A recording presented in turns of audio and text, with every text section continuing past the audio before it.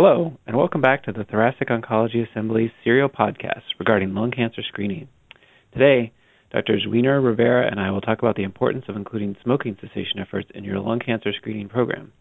Let's jump right back into the conversation.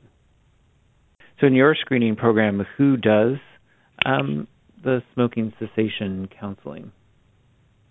So in our screening program, there are a few different options.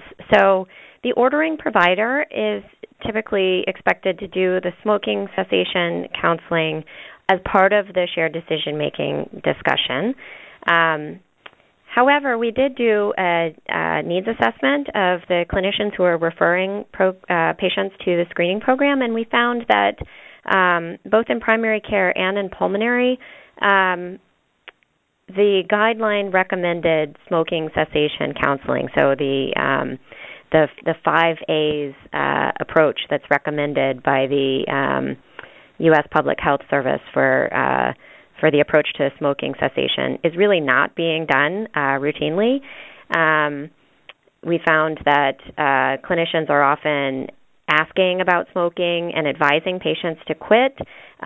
It's more variable whether or not they're taking the next step of, prescribing pharmacotherapy or referring to more extended behavioral counseling to help patients quit.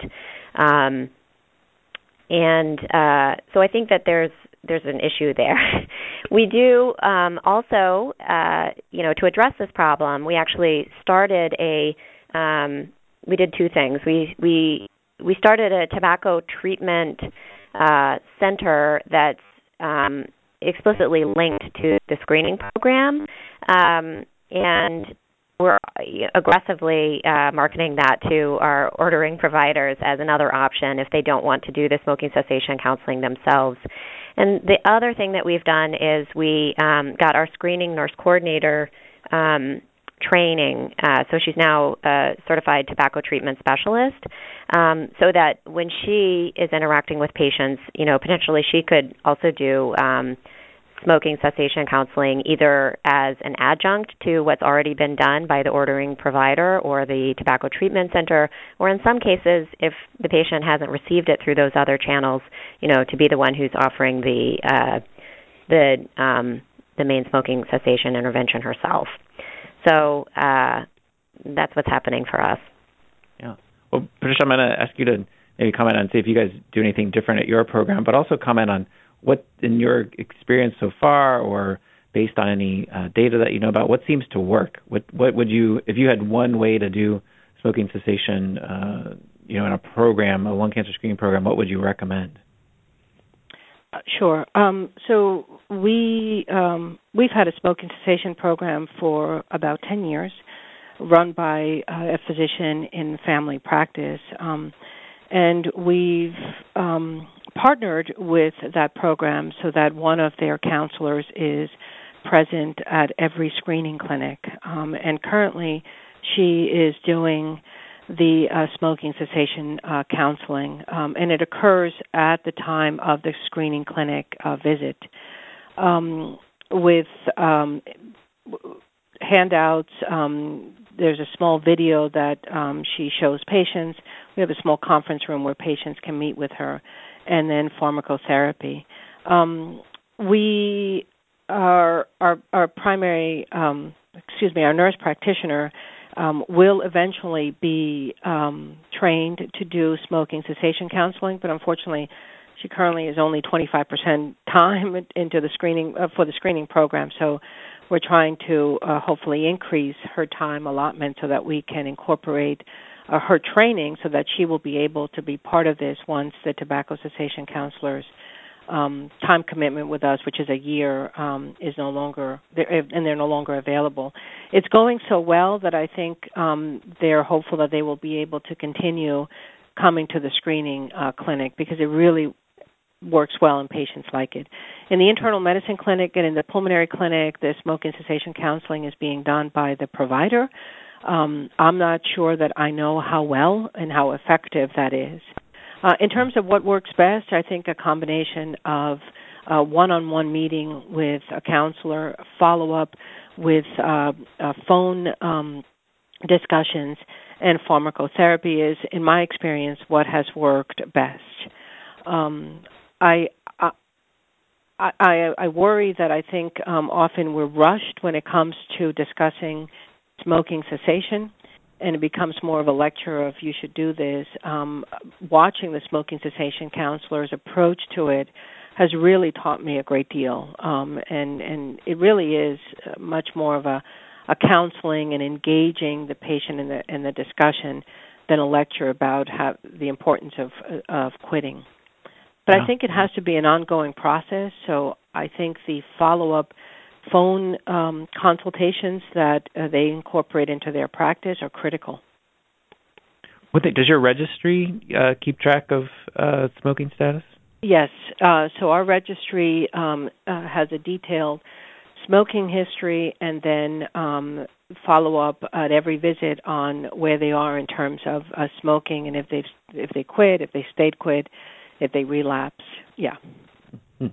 One thing I've been sort of interested in this question is because I think it's universally recommended that every visit essentially that where you see a clinician that there's somebody asks about smoking cessation and sort of encourages you to do this, and yet most of the studies that, and I'm not an expert really, but most of the studies that I've looked at of sort of interventions to quit smoking are often focused on folks who are a lot younger than the people who are going to be eligible for screening or have much less sort of have been smoking less for less duration. And so I don't know that we really have as much evidence as we'd like about what particular tactics work in this population. But I'm just curious if that's a wrong assumption, or if you know, either one of you know about data that would help us sort of tailor smoking cessation efforts to screening eligible patients in a way that may be different than sort of the average patient. Chris, I think you're absolutely right that this is an open question. And actually the NIH just this fall had an RFA where they requested proposals to study exactly this question. What's the best approach to get people to quit smoking in the context of lung cancer screening? So, they're planning to fund 6 proposals, and hopefully, we'll get some information from those studies about what the best approach is. I do think it's critically important to understand this because, as you both know, getting people to quit smoking is far more effective than lung cancer screening at decreasing the risk of lung cancer death, and really would be the best thing that we could do for our patients. Yeah.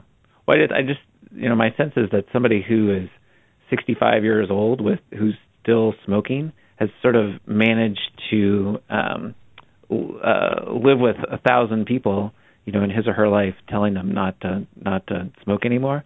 And so I just think that these people are a lot different than folks who have been in intervention trials before. And so I'm happy to hear that NIH is thinking about this question. So one of the things I've also thought about is in the screening trials, one of the things that's been looked at in terms of sort of being associated with an increased rate of smoking cessation is identification of a pulmonary nodule.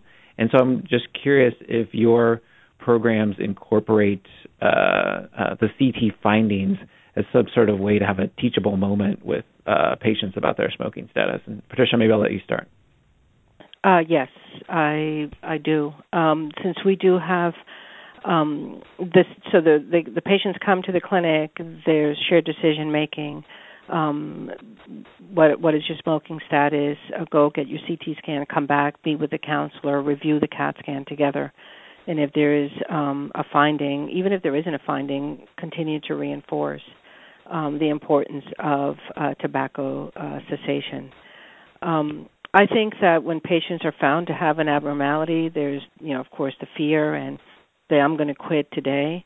I don't think that that's sustainable in many patients, especially when you have these very small nodules or nodules that you say, no, we're going to repeat this in 6 months. So I'm not quite sure that I think it's always a teachable moment. I'm just not quite sure that it's always effective.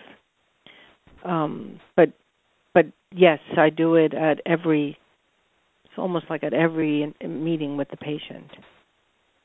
Yeah. Well, I think because the other thing that's been shown in a recent qualitative study is that sometimes people view a normal or CAT scan as maybe as a license to keep smoking, right? Like, there's nothing there, so I'm good to go. And so I'm just wondering how, Renda, what your thoughts are about on that, the sort of the flip side of it's like the anti-teachable moment. Yes. So that was a very interesting study that Steve Zelliot recently published in JAMA Internal Medicine, suggesting that smokers who undergo screening feel reassured and are less likely to quit smoking. Qualitative study clearly needs further examination, but I think this is exactly why we need those studies to figure out how we might best reach smokers in this setting, because there was another recent study, I think in the Blue Journal, was it Nicole Tanner's study maybe, that looked at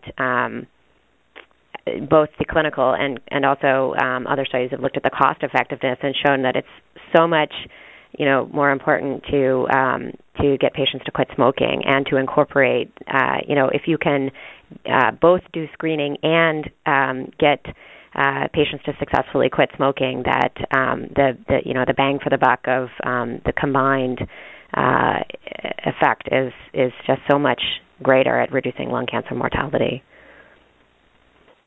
Yeah, well, I think hopefully this NIH proposal, or people who are applying for the NIH grants, are sort of thinking about this. Yes. Thank you so much for participating in this discussion. If you're interested in the papers we talked about today, Dr. Tanner's was e-published in October of 2015 in the Blue Journal, and Dr. Zelliot's was published in JAMA Internal Medicine in September of 2015. For our next edition, we're going to talk about nodule surveillance, and you'll hear Dr. Rivera say, so the registry has become sort of another safety net, if you will, to follow up and ensure that patients are getting the appropriate follow-up. Until next time.